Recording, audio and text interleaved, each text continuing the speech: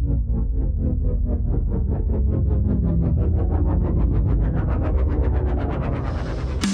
to the Vodcast Podcast. My name is Don. My name is Scott. And we are doing the book of Judges, chapter 2. Yep. And we'll go from probably Judges chapter 2, 1 through the rest of it. And then Judges 3, 1 through 6. Just because I think that they just had too much wine when they put the little chapter marks into place. And so they don't always land in the most relevant places. So we're going to go ahead and probably take it a little bit further just for context purposes. So I know there's no punctuation in Hebrew, but I hate when a verse gets split. I know. By a number in the middle of a sentence. Yeah. And that will happen here. Just finish off the sentence. It's like, or you know what? We can change some of the punctuation around. If we need to end a complete thought, they didn't say "and" in Hebrew. Mm-hmm. It didn't exist. We put that there. Right. So, I mean, yeah, I agree. Or, I mean, even just that's not even a sentence. Like, if we're going from 2 to 3, it's quite a few verses. Yeah. That's... But I guess I'm making fun of people that might be smarter than I am, but I'm not always convinced. You know, yeah, at some point somebody was like, hey, stop putting those numbers in. Oh, these are actually kind of helpful. And nobody double, triple checked that to make sure that he should, put them where he did. Mm-hmm. Yeah. At what point did he just oh gosh, this book is long. I'm just going to start writing down. Took me too long to read this chapter. Time for a new one. Yeah. 3. Oh, I should have kept it going. Well, too late now. Published. Yeah. I can't remember who did the numbering system. I used to know.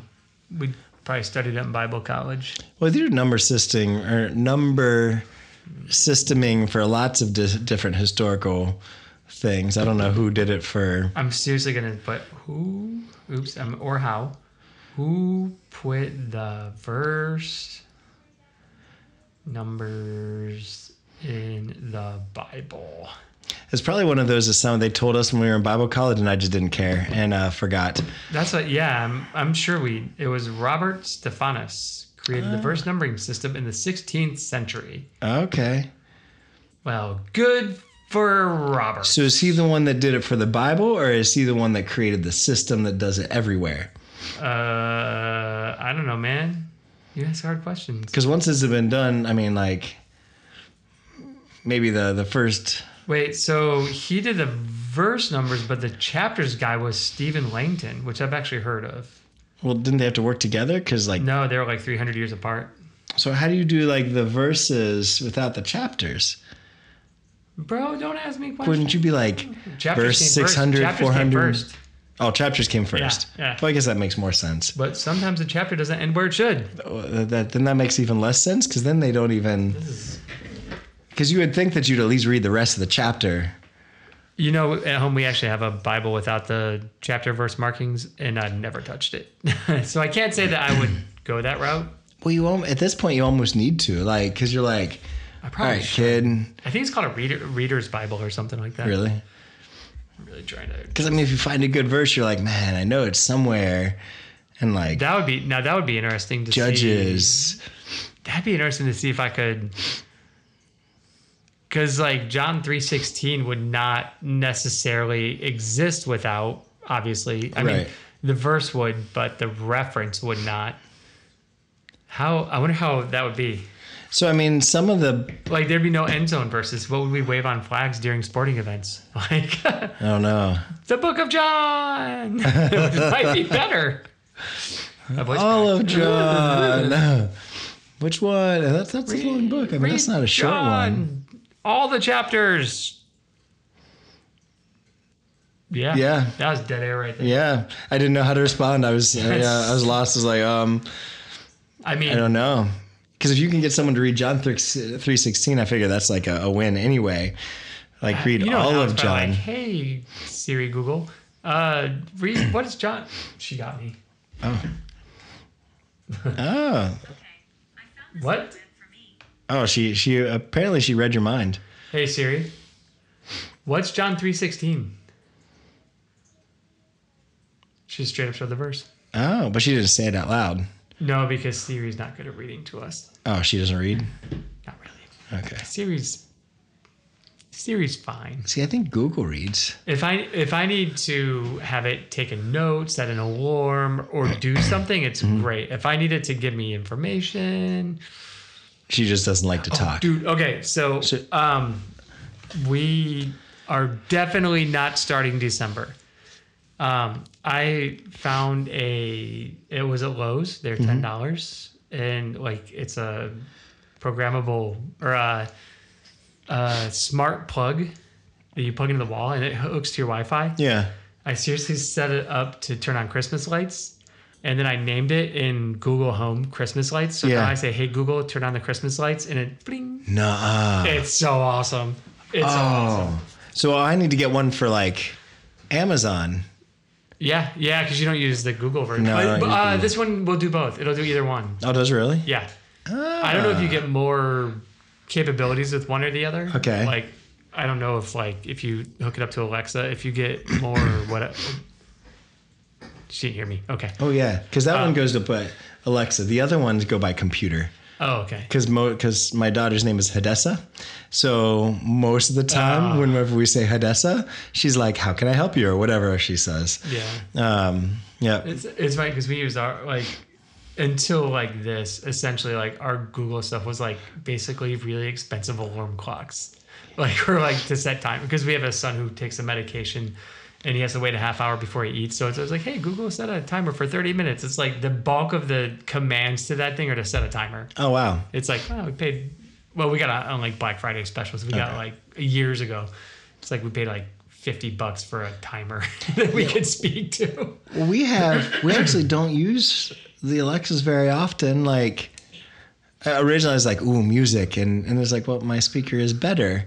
Or the girls use it to listen to audiobooks. So I guess that's kind of how they're used, or they'll ask what time it is.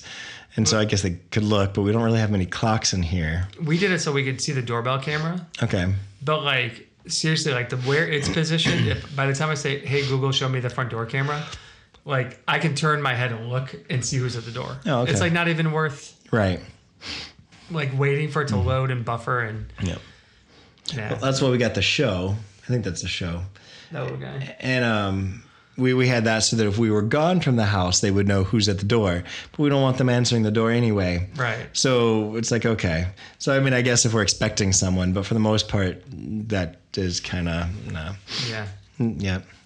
So, yeah, ours are just kind of scattered around the house through timers, temperature. Like, the kids will get into moods where they'll play with them. But, like, if we play music, because we have Spotify, we have to say, hey, Google, play whatever song on Spotify, or else it like plays it off of YouTube. Okay. See, because we use Amazon, like Amazon Music, it just goes straight to Amazon Music. So we don't have to play on, we don't have to say on, blah, blah, blah. We just straight there. And because I thought about it and it's like, well, it's like you said, same price. They're not the best speakers. Yeah. I have Bluetooth speakers that are much better. So it's not really, yeah. We have a sound bar that has Bluetooth that I think we've used more for music than we've used our Google.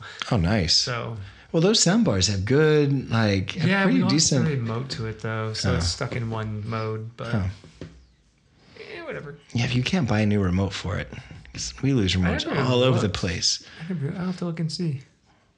I can't tell you how many I think we lost it. TV remotes I've lost, and we got all those Roku remotes. We do too.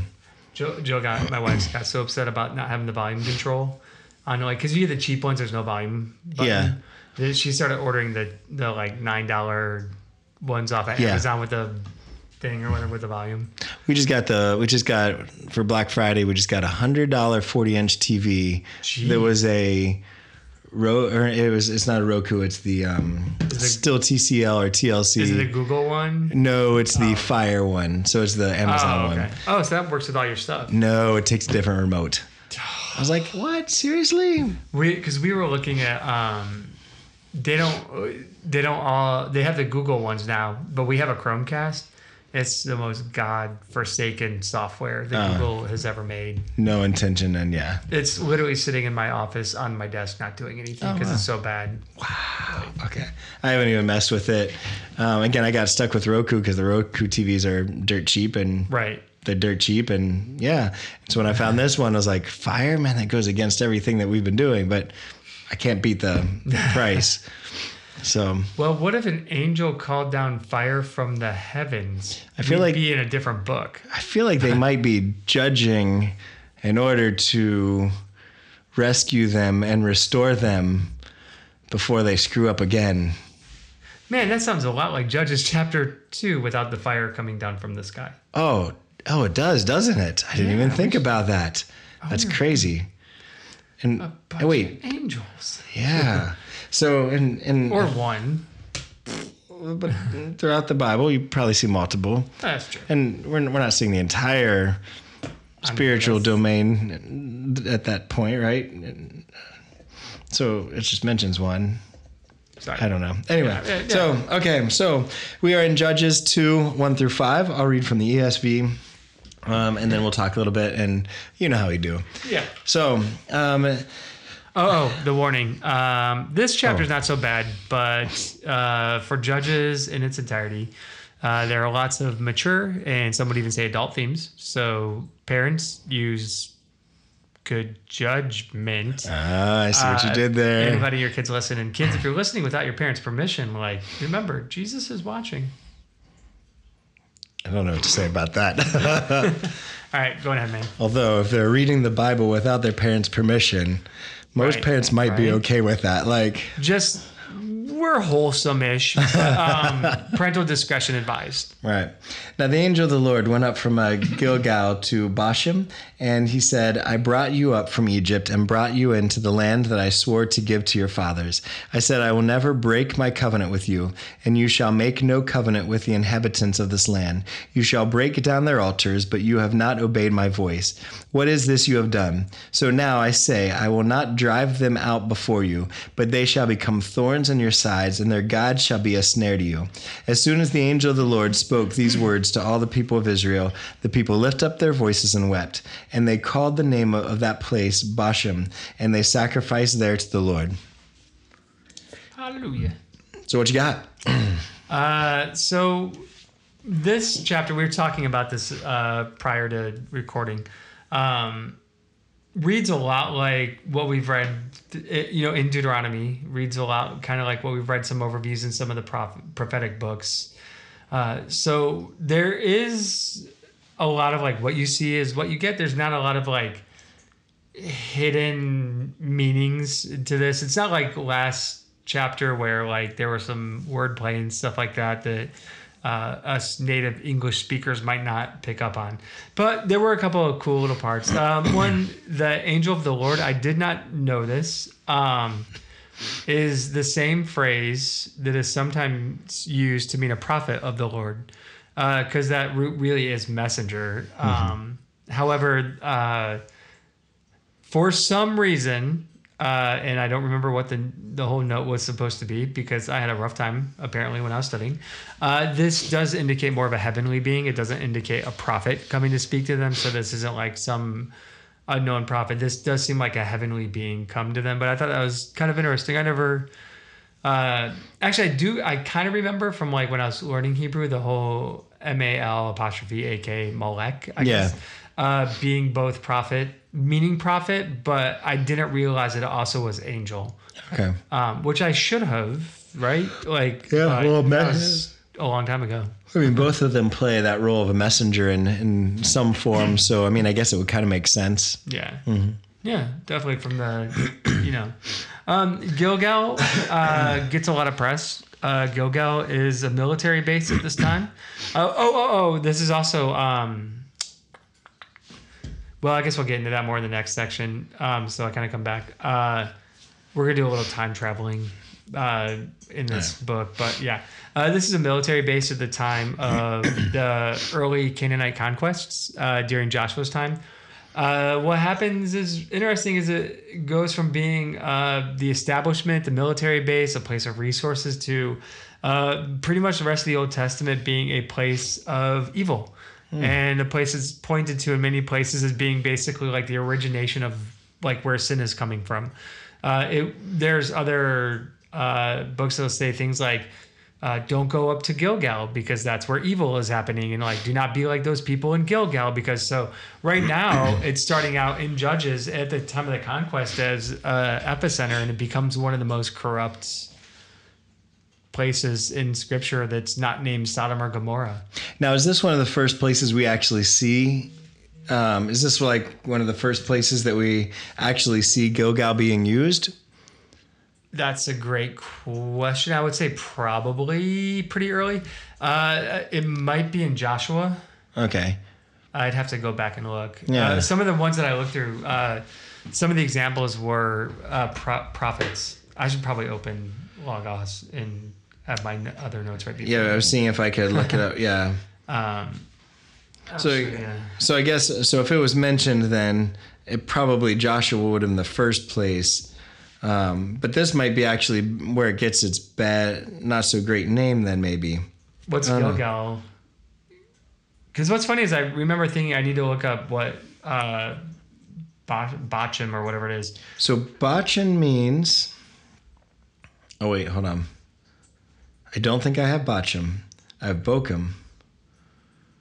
Here's my commentator. His name is Boda. And he says, the fact that worship and allotment of territory occurred at this site, meaning Gilgal, secured its function as a cultic center throughout Israel's history. He points to Amos 4:4, 5:5, Hosea 4:15, 9:15, 12, 11, among others. So, for example, in Hosea, it says, though you played the whore, O Israel, we warned you, parents, let not Judah become guilty. Enter not into Gilgal, nor go up to Beth Aven, and swear not as the Lord lives. Amos 5:5. But do not seek Bethel. Do not enter Gilgal, or cross over to Beersheba. For Gilgal shall surely go into exile, and Bethel shall become nothing. If there's any, this is Hosea. If there's any iniquity in Gilead, they shall surely come to nothing. In Gilgal, they sacrifice bulls. Their altars are like stone heaps on a furrow, on the furrows of the field. I mean, it's just over and over again. Gilgal gets slammed. So basically, this is not a good place to necessarily be a part of. And the pronunciation is Bochum or Bochum. Bochum. I remember somebody just said if the CH is followed by an I, you usually make a hard sound. Okay, so Bochum, so it's pronounced Boken. So the phonetic is BOK-IM. Okay, so my Boken. commentary, because I was going back, I was like, wait, why do I have this Boken in here? And so... M is in Bochum. Okay, so I have Boken. Oh, interesting. And I was like, what is this? Because my commentary was talking about it, and I was like, I actually didn't put... Oddly enough, I didn't put where the context of that was. And so Boken... Bokin is what they have, is Hebrew word related to weeping. So Israel's unfaithfulness causes the house of God to become a house of weeping. And then it gets into that whole idea of a thorn. So they're going to be a constant annoyance. They're never fully going to go away. They're going to always be there. A snare, basically the things, the idols, they're going to continue to entice, pull people away from God. So ultimately, they're going to be a thorn and a snare to the people. So they chose to be disobedient by not fully getting rid of them. And although we see an aspect of disobedience to God, it was a practical, their need to be obedient to God was a way of worship, but it was like a really practical way of worship. Like it would have benefited their society. And by not being obedient, then they're actually finding multiple places of judgment or punishment that's going to impact them because of their actual disobedience. I'm going back to see how it puts that Boken, though, in context. Oh, no, it is Bochum. I just misspelled it. Yep. Oh, good. So Bochum with an M actually is... So I guess auto-corrected it. Yeah. So Bochum basically means, it's a Hebrew word for weeping. Mm-hmm. So it is ultimately going to be a place that is going to be a place of weeping. So when they call the name the place of Bochum or weeping. It's funny, I thought I made a note. Or have we not gotten to that verse and you jumped ahead? For what? So I've got I read 1 through 5. Yeah, I put a note, but I don't see why it's in there. But yeah, the weeping part was basically something that the people in the area did. Is a now I'm trying to find that note because I thought I wrote it because I thought it was kind of a cool. I said there's no insights, but this is it's essentially like a cultic weeping. They did it to try and spur the empathy of other gods and of other people on them. So the weeping that they did was not like a repentance. It was like a ritual. Yeah, that's kind of what I got as well, where like when they were talking about, so the weeping, was it actually a repentance? And it was more like, you're just busted. Yeah. And you're not necessarily repentant, but you're upset that you're busted. Caught, right. Yeah. What is this that you have done? The commentator says like, that's not like what? You surprised me. It's more of like a rhetoric, like when you come home and you see that your kid's like, spilled grape juice all over the table and didn't clean it up or whatever. It's like, what is this? Like, it's that same kind of like rhetorical, I caught you, I see the mess. Right. Like, it's not like God was surprised. And he said this is actually very similar to the phrase in the garden where he says, hey, Adam, where are you? What have you done? It's pretty much like you came in and saw the disaster. Okay, right. So it's not like you didn't know. Right. It's like you're beyond other words. Yes. Busted. One time we were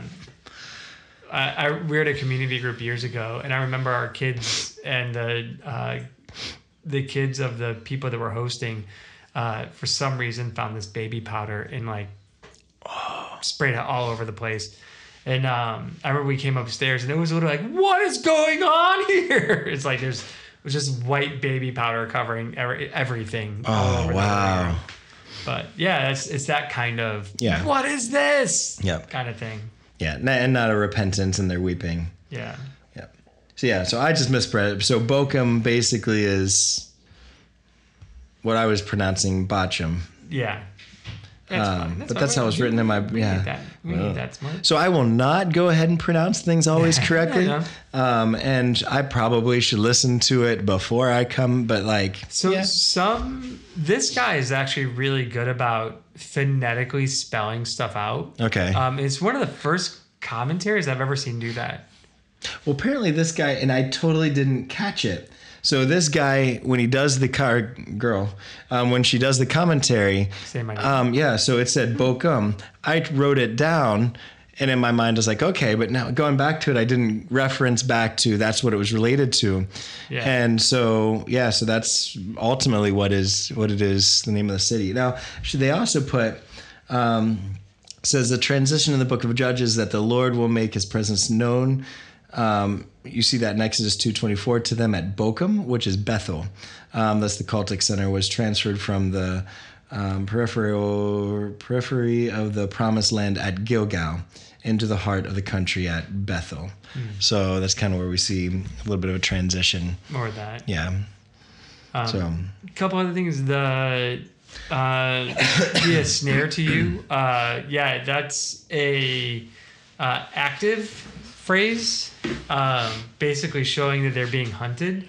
It's not a passive phrase like where they accidentally walked into a trap. It shows that, as we've seen, even Jesus would later say, like the enemy is like a lion, like, stalking its prey and, ready to hunt kind of thing.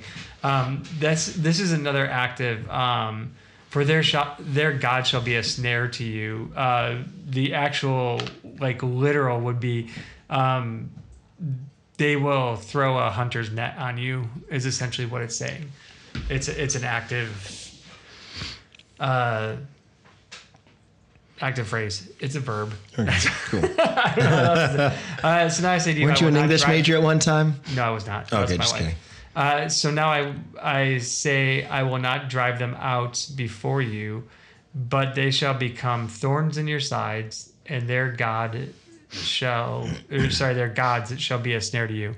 So I think a lot of times we think there's like this passivity to Israel during this time to where they just kind of like they rested on their laurels and thought, oh, all is good, we'll be fine, and like they slowly were getting assimilated into the culture. But in reality, the culture was an aggressive culture that was like quickly overtaking them. And, not to get too, crazy sounding, but that's essentially how it goes here. I was going to say, yeah. I don't know where you're listening to this from. I know we've got kind of worldwide, but in North America, it's real quick and easy to forget what God has done and to go your own way and to be entrapped by other gods. Mm-hmm. It's super easy. Well, how many times do we hear in Deuteronomy, lest you forget? We heard that over and over again. And I actually even put like right underneath the section, I was like, well, how true is this to our present day? Like, how enticing does our own culture suck us in? And even as Christians and believers, we're just like, at times, I think it's easy to get sucked into the culture because sometimes you're like, ooh, it is actively trying to get our attention in everything. I mean, how many times do I look at my phone a day? Sadly, I don't even want to know. How many times? Mine tells me. Oh, yours tells you? Yeah, you get a report once a week that says like you had this much screen on time, how many pickups and stuff like that. Nice. It's humbling. Okay, mine's less than his. Well, I'm kidding. I don't know. Used to brag. I'd be like, "Oh, guys, I had 4 hours of screen on time this week," and everyone else is like 4 hours a day, kind of thing. Mm. Well, I also work in front of a computer. Mm. Like, oh, I want to check that out. Scroll. It's like, okay, so that's a little bit cheating. Yeah, like they're like innocently using it for Spotify, searching for songs. Well, I'm just doing that on the computer screen. Right. Like it's much easier. So, yeah. So I mean, we can easily get enticed. I mean, we just got finished with Black Friday, and depending on what month it is, Black Friday and whatever month you choose to make it, we got. I mean, the amount of times that people are on their cell phones, like even at family gatherings, it's like, oh my gosh, like get off your cell phone. Or even we noticed that a lot. I have we had in-laws over. I mean, my in-laws obviously, and I remember one of them was one of the first people I'd ever known that had like a reliable smartphone. Uh-huh. And I used to think, man, she's on that thing all the time. What could she even be looking at? Like, what's so great about it? And then her husband used to make fun of her for it. Well, this time it was different. He was tethered to it.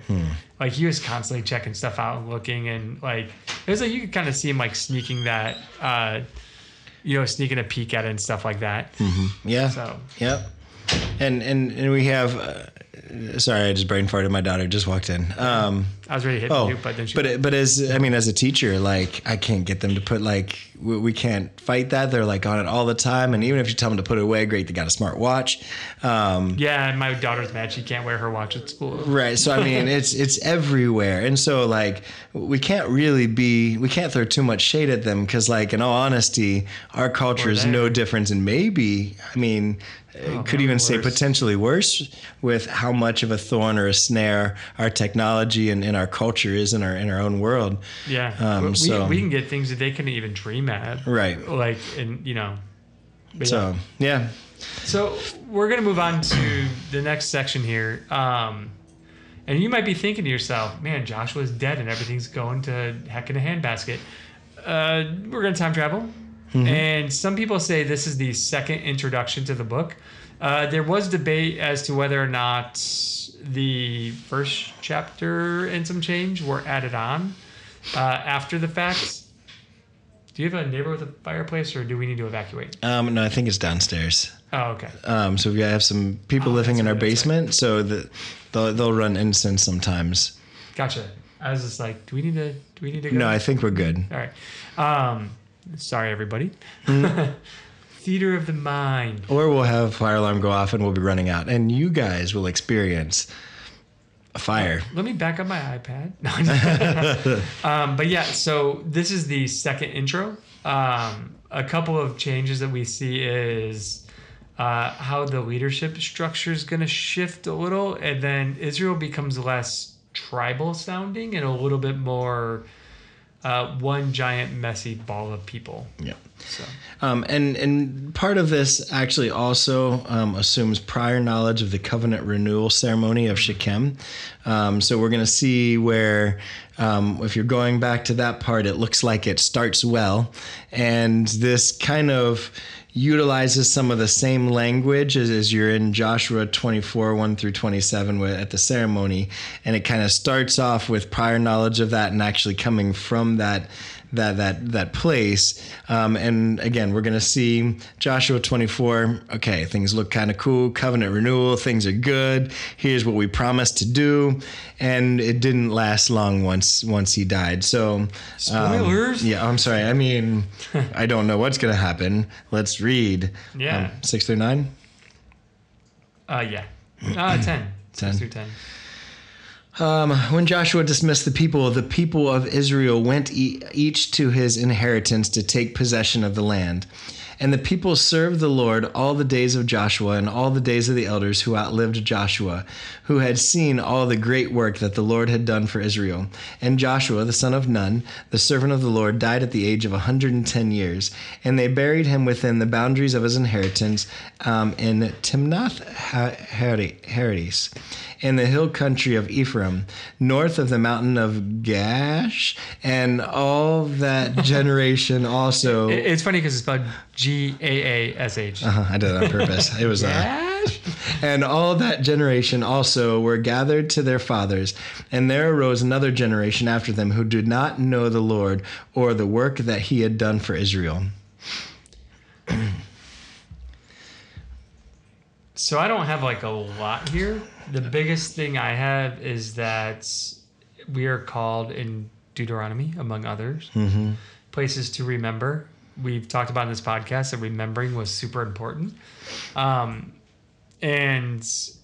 remembering doesn't simply mean to think back at our own personal experiences, but it's also to talk to others about what we know has happened, whether in our own life or remembering back into what we've read in Scripture. And where Israel makes a big fall here down the well into the giant hole covered in spikes and have a brutal death, is that it says, and the people served the Lord all the days of Joshua and all the days of the elders who outlived Joshua, who had seen all the great works that the Lord had done for Israel. So basically, when all those people died, nobody was passing on the legacy. They were not remembering. And we start seeing that the leaders that come after this are, like I said, pretty messy. The leaders, for some of them, do rather well, and they're remembered fondly, and the Lord is with them. And some of them, basically, the moment they accomplish the task, they turn into meatheads. And this was actually very much part of the heart of what they were supposed to be doing, and as God's people in general. Like, what is it? The Shema in Deuteronomy 6, is all about teaching your kids and loving God with your whole heart, soul, and strength, and God being one. Yahweh is our God. Yahweh is one. Love Yahweh with your whole heart, mind, and soul, and or heart, mind, and strength, and Jesus adds another one because of the Greek. But anyway, and then it's like, tie them here, put them here, make sure that everywhere you are continually teaching your kids about what happened. When they're celebrating Passover, they are supposed to teach as if they had also been a part of the main rescue from Egypt. So it's a common theme that they are supposed to have that firsthand knowledge of who God was, and they were supposed to relate with the stories of the things that God had done throughout just their history in general. So it's a big deal for them to not have knowledge or to not know God in the way that they're discussing right here. And taking this to our day and age is we are supposed to raise up our children in the way that they're supposed to go. Yeah. And kind of what we see is at the second half of 10 is, and there arose another generation after them who did not know the Lord or the work that he had done for Israel. And our job as parents, leaders, church members, people who know Jesus, is to spread those words, those memories, the gospel to others who are put under our, can't think of the word. Like protection, under our care, but care. under our care works. That's not the word I was thinking, but it works. Yeah. We're supposed to care for people and show them this, so that what's happening in Judges, and to some extent what's happening once again in the world around us, doesn't happen. Well, I mean, I haven't been a teacher that long. Yeah, you have. Not that long. Like 15 years. Shut up. Maybe even a little bit longer. But you've been a teacher longer than I've had some of my kids. And you didn't say all of them. You said some of them. No, I got it, because I do have a 16-year-old. Yeah, I know. That's what I'm saying. Sorry. But it's one of those that I'm shocked, because I would say that if you're thinking about Jesus and people's understanding and knowledge of Jesus, years ago, people at least knew who Jesus was. They either liked him or they did not like him. Mm-hmm. They at least had some sort of knowledge of who he was. And I'm shocked now at how the amount of people that don't know about who Jesus is. And it's the thing is it's parents who would even say that, oh yeah, I'm a Christian, and they might go to church and they might be believers of some sort, and their kids have no clue of who Jesus is or even what it means to be a follower. And I'm like, oh Jesus, please show me how I can really make sure that my kids grow up knowing, and not just like knowing about, but like knowing Jesus. And you see even that prayer in Ephesians, sorry, I went New Testament on you. And even in Philippians and some of those where Paul just desires to pray for them, that they know God on a deep level. And I think that's part of what they're kind of talking about. And they rose another generation after them who did not know the Lord. You completely left out the prayer of in the garden from Jesus himself. Oh yeah, and skipped right now. I'm sorry, I went straight to Paul. My bad. This is why we don't do New Testament. I know. We just miss things. So it's one of those that, like, I mean, we live in a generation where this is so true, where just the knowledge and the knowing of who God is just slowly disappearing and slowly fading off into the distance.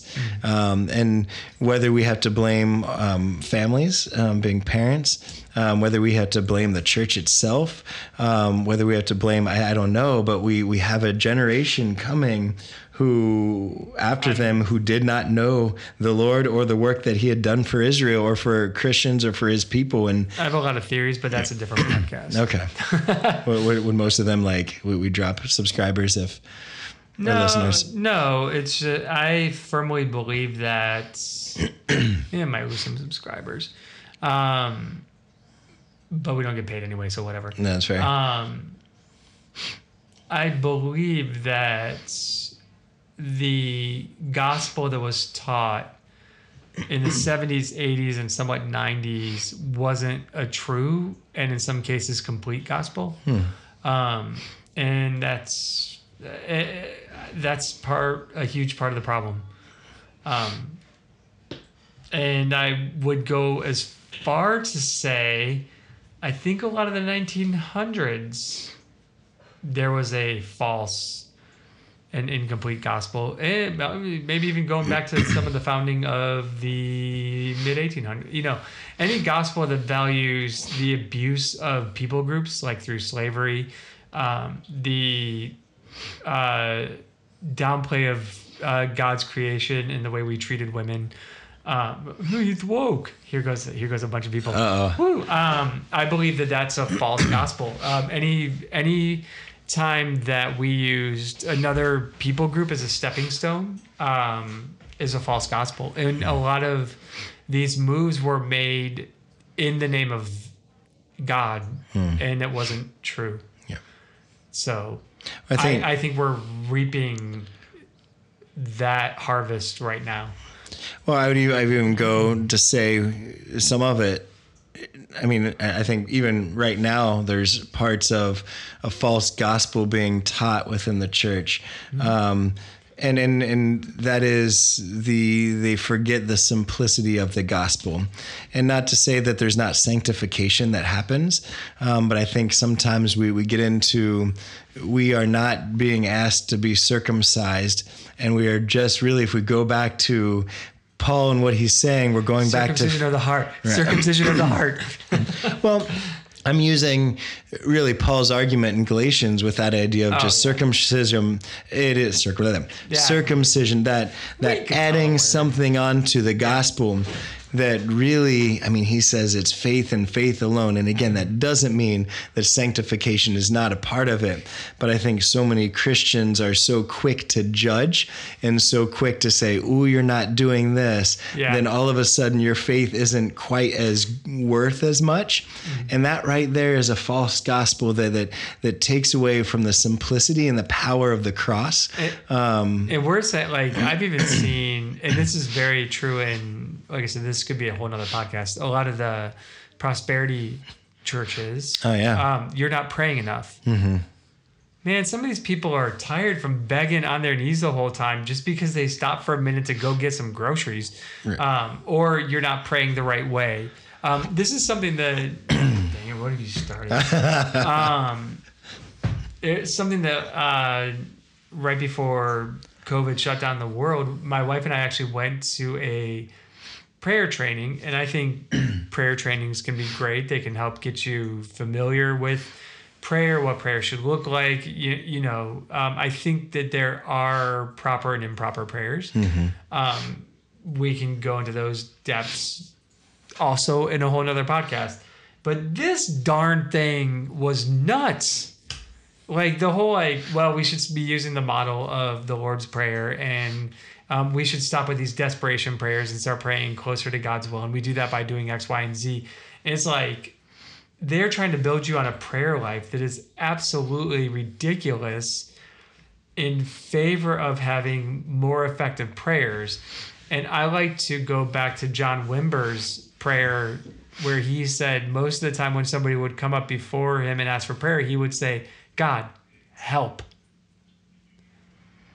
That was it. And there's even verses about not having these long, drawn-out prayers to gain God's favor. Jesus says it himself. And yet we're at a training. And brothers and sisters, I lean heavy Reformed. That's not the place that these prayer formulas should exist. Mm-hmm. But that's what we're teaching people. Yep. And it's a false gospel, to be honest. I'm not saying, if you're going to God and praying for, cocaine and hookers, you're praying wrong, But if you're falling on your knees before God, begging for healing, forgiveness, to make ends meet, to be able to afford rent next month, man, there ain't no formula. No. God help. You know what we need, help. Well, and it takes the control. This is going to sound bad. It takes the control. It gives you control. I just basically said I'm a Calvinist. Go on. Right. Well, it basically puts control onto you, and you then become your own God and your own salvation. Mm-hmm. And there's no need for Jesus because you just set up a formula to get what you want. Yeah. And that is not a true gospel. No. We're all looking, I think many times we all look for formulas or what's the right way of doing things. This is what we're teaching, man. Yeah, absolutely. By we, I mean others. But that's what people are teaching in churches. Yeah. Well-meaning churches. And your church might be an error, so I'm not saying that you're a heretic or that every place I went was full of heretics. Mm-hmm.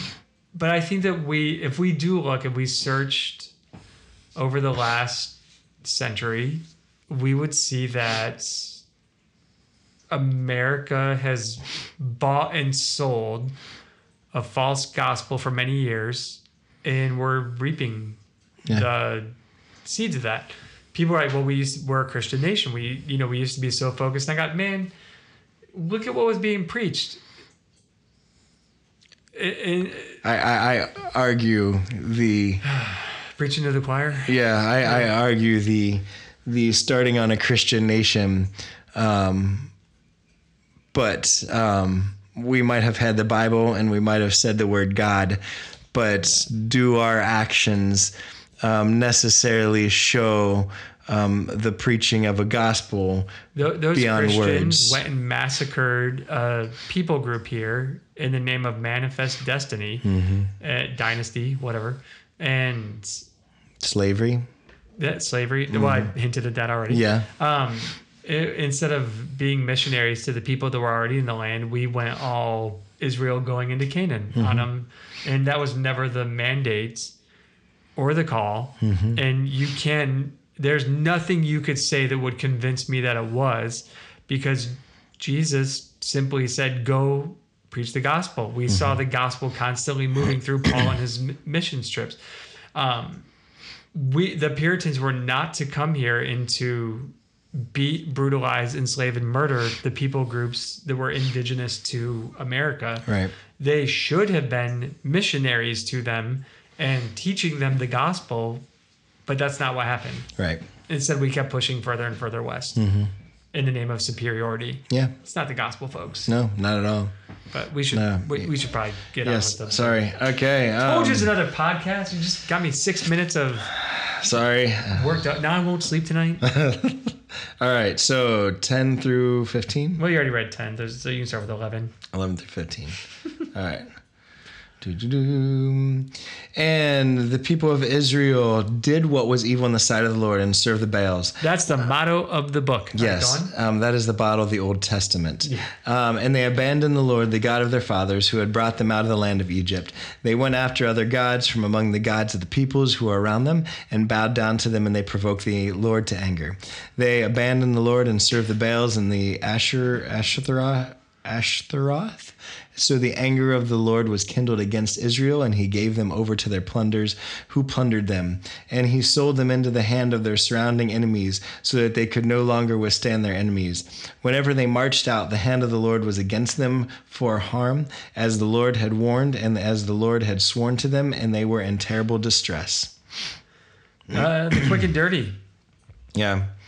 I mean, we basically just see, where they chose to serve Baals, bow down, abandon the Lord, went after other gods, abandoned the Lord, served the Baal. We see over and over and over again. I actually found it interesting where what was so bad about Canaanite worship? What was so appealing about it? Kind of the way that they explained it is basically their Baal worship would have been focused on fertility cults. Usually the purpose of it was for physical gratification or economic security. Basically, here is word for word kind of what they said. The Baal cult operated on the principle of sympathetic magic. So in order to ensure fertility of people, animals, and crops, a person would engage in sexual intercourse with a cult prostitute, male or female, at the local Baal shrine. The purpose was to inspire Baal to act likewise on the person's behalf, and thus to ensure fertility in all areas of life. Of course, the Lord promised his people that he would supply all of their needs and even more. But they wanted to make sure that all their bases were covered, as it were, and so worship Baal along with the Lord. Basically, Baal worship was a backup plan if God wasn't going to come through. And unfortunately, sometimes God wasn't even the backup plan. Baal was the main plan, and God was the backup plan. And really, the amount of trust and faith that went into that was actually quite low. So this was actually a huge 180 from where they're supposed to be and following God to let's go the other direction because, hey, maybe there's a better way. And eventually God just turned them over to their own stuff and said, fine, you got this? You want to go this direction? I'll give you over to it. Let's see how it goes for you. And what they found out is God didn't add any additional discipline or punishment to them. He's just like, fine, do it your way, see what happens. And actually their own actions became their own punishment, their own discipline, and really their own. And this is what we see time and time again in the Old Testament, and we could argue even present day. That is, a lot of times the punishment is God lets us do what we want. He lets Israel do what they wanted, what they were so bent on going forward and doing. God says, okay, that's what you want. Go do it. See how that works out for you. Mm-hmm. And it doesn't. Yeah, it almost never does. And when I say almost, I don't think it ever does. Yeah, never. No. Some more not so fun Baal facts. Baal was the god of rain and thunderstorms, which was fertility of the land. So that's how they linked that fertility together. It rains, we get crops. That's good. That's fertile. When you go do gross things, you get babies and whatever. Ashtaroth was a war god, and that was another vitality. It was a very bloody time, and to be the strongest and stay in the land, you had to be willing to put others to the sword. So, definitely not a, peace-loving God, not somebody that wanted the best for people, but somebody that wanted might makes right for people. Yep. Baal was pluralized here along with Ashtaroth, who's Ashtoreth, both pluralized because there are so many different versions of them. Depending on where you went and where you go, there would be Baals with different names. They might have a different suffix at the end of it. It's actually where we get the word Beelzebub, a Satan, adversary against the people. So we had lots of different little Baals running around depending on what people group. It's thought the Baal came from the Philistines' god Dagon, who we don't know a lot about, but what makes that kind of interesting is the Philistines, who we hear about later, were also basically conquistadors. They came to the land to also try and claim it. They did it by violence. They were the first major iron workers, and people think they might have been Turkish. They weren't quite sure where they came from, but they apparently had a navy, because Philistines translates as people who came from the sea. So we don't know where they came from, but they also brought their foreign god to go to war with the real God, who was brought in from outside. All right. There you go. Oh, and at the end, when it says the people were in terrible distress, a lot of times in the Old Testament, we see a cry out of the people to God where they turn back to him. Interesting here, there isn't one. There's distress, and they sit in it. Yeah. So that's the last verse of, or 15, the last verse you read. And where I got my quotes from that I read, that I quoted, it would be from Joshua, Judges, and Ruth, the Understanding the Bible Commentary series. And this part is by Cheryl Brown. So I definitely want to make sure that everyone's like, ooh, he's smart. No, I'm not. But I do. We steal all stuff from commentators. So commentaries are kind of our main source of so commentators and prayer really is our way of kind of interacting and engaging in scripture. Yeah, and to be completely honest, I have a couple of commentaries, and I usually pick the notes that I find most interesting, which might not be the best way to teach. Mm-hmm. But I'm partially here to entertain. Yeah. Not gonna lie. well, and we like, part of the reason we started this podcast years ago is we're like, we have a love for Old Testament scripture, and we see how Jesus is awesome, but he's even freaking more awesome when like you understand the Old Testament and how all of scripture fits together. And so it's one of those that it's not even that we want to be, I think, really, if we go back to our earlier conversation, part of the problem with the church is we rely on someone to feed us. And we don't necessarily want to feed you. We want just to be that, hopefully encourage, you to go deeper into it. So really great as you're driving to work and you're like, ooh, let's study Judges or Deuteronomy.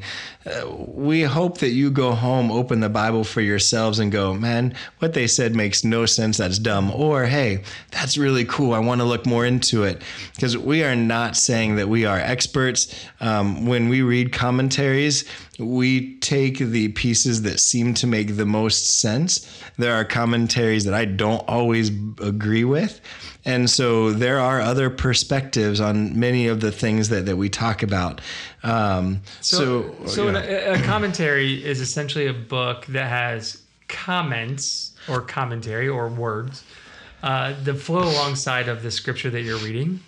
And there are tons and tons of commentaries out there. One website you can use to rate them is bestcommentaries.com. Mm-hmm. That's a really, really good one. And I've bought numerous commentaries based on the high ratings off of there. My current set gets highly rated. I usually use the Expositor's Bible Commentary, the edition with the brown cover, if you're wondering.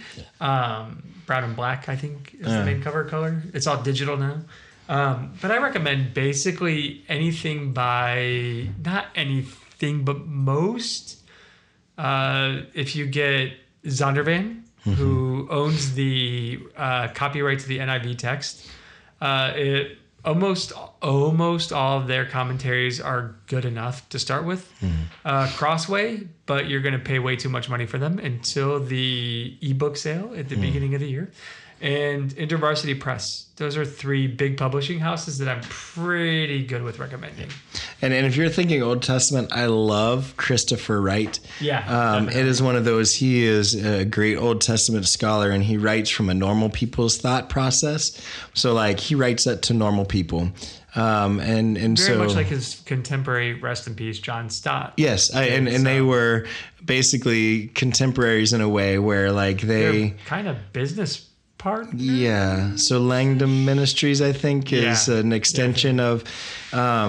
So I highly suggest his stuff, where he does a great job of showing how the Old Testament and the New Testament fit together. So when you go through Deuteronomy and Ezekiel, he's like, let's go to the New Testament. You're like, but wait, I'm in the Old Testament. But so it's the whole council, so let's do this. And so he brings everyone, he says, well, here's how Ezekiel is practical. Here's how Deuteronomy is practical even to us as Christians today. So those are just some good entrance points if you're thinking... Yeah. If you want to go a little deeper, get a commentary and read along. It's good. And if you want to know some good ones, I just gave you some. Yeah. Some publishing houses that have good ones and authors that have good ones. Yeah. And anything that has Tremper Longman's name on it, which will be almost all Zondervan, is going to be fine. Yeah. Yeah. So, all right. Yep. You want to finish up this? Let's finish it up. Get these people. All right. So where did I leave off? You read 16 through... 23. Yeah. And then we'll finish off with 1 through 6. Then the Lord raised up judges who saved them out of the hand of those who plundered them. Yet they did not listen to their judges, for they whored after other gods and bowed down to them. They soon turned aside from the way in which their fathers had walked, who had obeyed the commandments of the Lord, and they did not do so. Whenever the Lord raised up judges for them, the Lord was with the judge, and he saved them from the hand of the enemies all the days of the judge. For the Lord was moved to pity by their groaning because of those who afflicted and oppressed them. But whenever the judge died, they turned back and were more corrupt than their fathers, going after other gods, serving them and bowing down to them. They did not drop any of their practices or their stubborn ways. So the anger of the Lord was kindled against them, and he said, because this people have transgressed my covenant that I commanded their fathers, and have not obeyed my voice, I will no longer drive out before them any of the nations that Joshua left when he died, in order to test Israel by them, whether they will take care to walk in the way of the Lord as their fathers did or not. So the Lord left those nations, not driving them out quickly, and he did not give them into the hand of Joshua. Yep. Yeah. I'm trying to think if I've got anything amazing in here. Nothing really, but once again, when you look at the cycle, it's something we see in the Old Testament a lot. And it's, once again, something we've kind of hinted at, not even hinted, blatantly told you here. This is something I've seen in churches happen as well. People will follow a pastor, an author, a YouTube personality, whatever, really closely. And the moment that person is no longer in their lives, they resort back to where they were. Yeah. It's that seeds on different soil, and the voices of the world will often choke out, to New Testament. And again, or they're on the rocky soil and they couldn't put in good roots. Yep. And that's Israel over and over again. Yeah. No good roots, no good soil, being choked out by the world. Yep. And I mean, why test them? Like, well, what's even the point? Like, why is God putting us to the test? I mean, I mean, who are you devoted to? Like, it is a test as to who do you follow and who do you not follow? Like, do you want to follow God, or are you not? And like, you can say, yes, I want to follow God. There's lots of people that say that, but are you going to follow? Are you going to choose to repent when you sin? Like, are you going to be obedient and follow the ways of Jesus, or are you going to, worship the idols of the culture and go that direction? Are you going to raise your kids in the way of the Lord, the Shema of Deuteronomy 6? Are you like, how is it that you are going to live when things get tough? When someone close to you dies, when you don't have food on the table, when money is rough, like, oh gosh, that's a lot of Ezekiel. I mean, who are you going to follow? So why test them? Shameless plug for that podcast series, which was a good series, a long one, but a good one. Yeah. Are you good, like, to bring them to a place of repentance? Like, part of testing is, I mean, the theme that we're going to see here is this idea, and this is really the theme of most of the Old Testament, being prophets. They follow God, they rebel. They then are sad, they cry out to God, they repent. They rebel. God gives them discipline. They then feel bad. They repent. God, as they cry out for God, God comes, rescues them. They become rescued. Then all of a sudden, guess what? They sin again. God then provides discipline. They then cry out to God. God comes, or they repent. God comes, rescues them. And we're going to see this same cycle. And I'm not quite sure that cycle is much different than our own faith journey as Christians. And you might wonder, like, why does that go over and over and over again? But one thing to look at is God has an ultimate plan, and even our rebelliousness will stop it. Mm-hmm. Like, why does he keep letting this go on? Because as you'll read in the New Testament, a lot of this stuff happened in order to pave the way for Christ to come, especially when you go through the genealogies of who's in Jesus's family. Like, they have to show up in here. And God's like not going to let some whiny, disobedient people stop that from happening. Yeah. Yep. So finish off 3:1-6? Yeah, go ahead. Did you say hold on? No, I said go ahead. Oh, okay. I thought you said hold on. I was like, okay. I thought you going to say anything else? All right. No, okay. Go. All right, here we go. Now, these are the nations that the Lord left to test Israel by them. So we talked about being tested, and this is where it's going to end. So now these are the nations that the Lord left to test Israel by them. That is, all in Israel who had not experienced all the wars in Canaan. It was only in order that the generations of the people of Israel might know war, to teach war to those who had not known it before. These are the nations, the 5 lords of the Philistines and all the Canaanites, and the Sidonians and the Hivites who lived on Mount Lebanon from Mount Baal Hermon as far as Lebo Hamath. They were for the testing of Israel, to know whether Israel would obey the commandments of the Lord, which he commanded their fathers by the hand of Moses. So the people of Israel lived among the Canaanites, the Hittites, the Amorites, the Perizzites, the Hivites, and the Jebusites. And their daughters they took to themselves for wives, and their own daughters they gave to their sons, and they served their gods. Dude, just be confident, read right through it. Right, no one will ever know. Yeah. So here we see where they're going to be tested. And seen this be, like over and over and over. And they failed the test. Yeah. Over and over. Yeah. So next week we'll see our first judge, and our first judge will begin to hopefully turn their paths in a different direction. Man, you're such an optimist. For a short time. Yeah, he's like the only one that doesn't get a total. I mean, they all come back for a couple minutes ish. Yeah. Right. So we see some judges that at least try and right their path for a short time. Right. And then we see some that are complete doo-doo heads. But yeah, we'll definitely pick that up. Absolutely. All right, man. So we look forward to it next week. First judge. All right. Cool. Bye. Bye.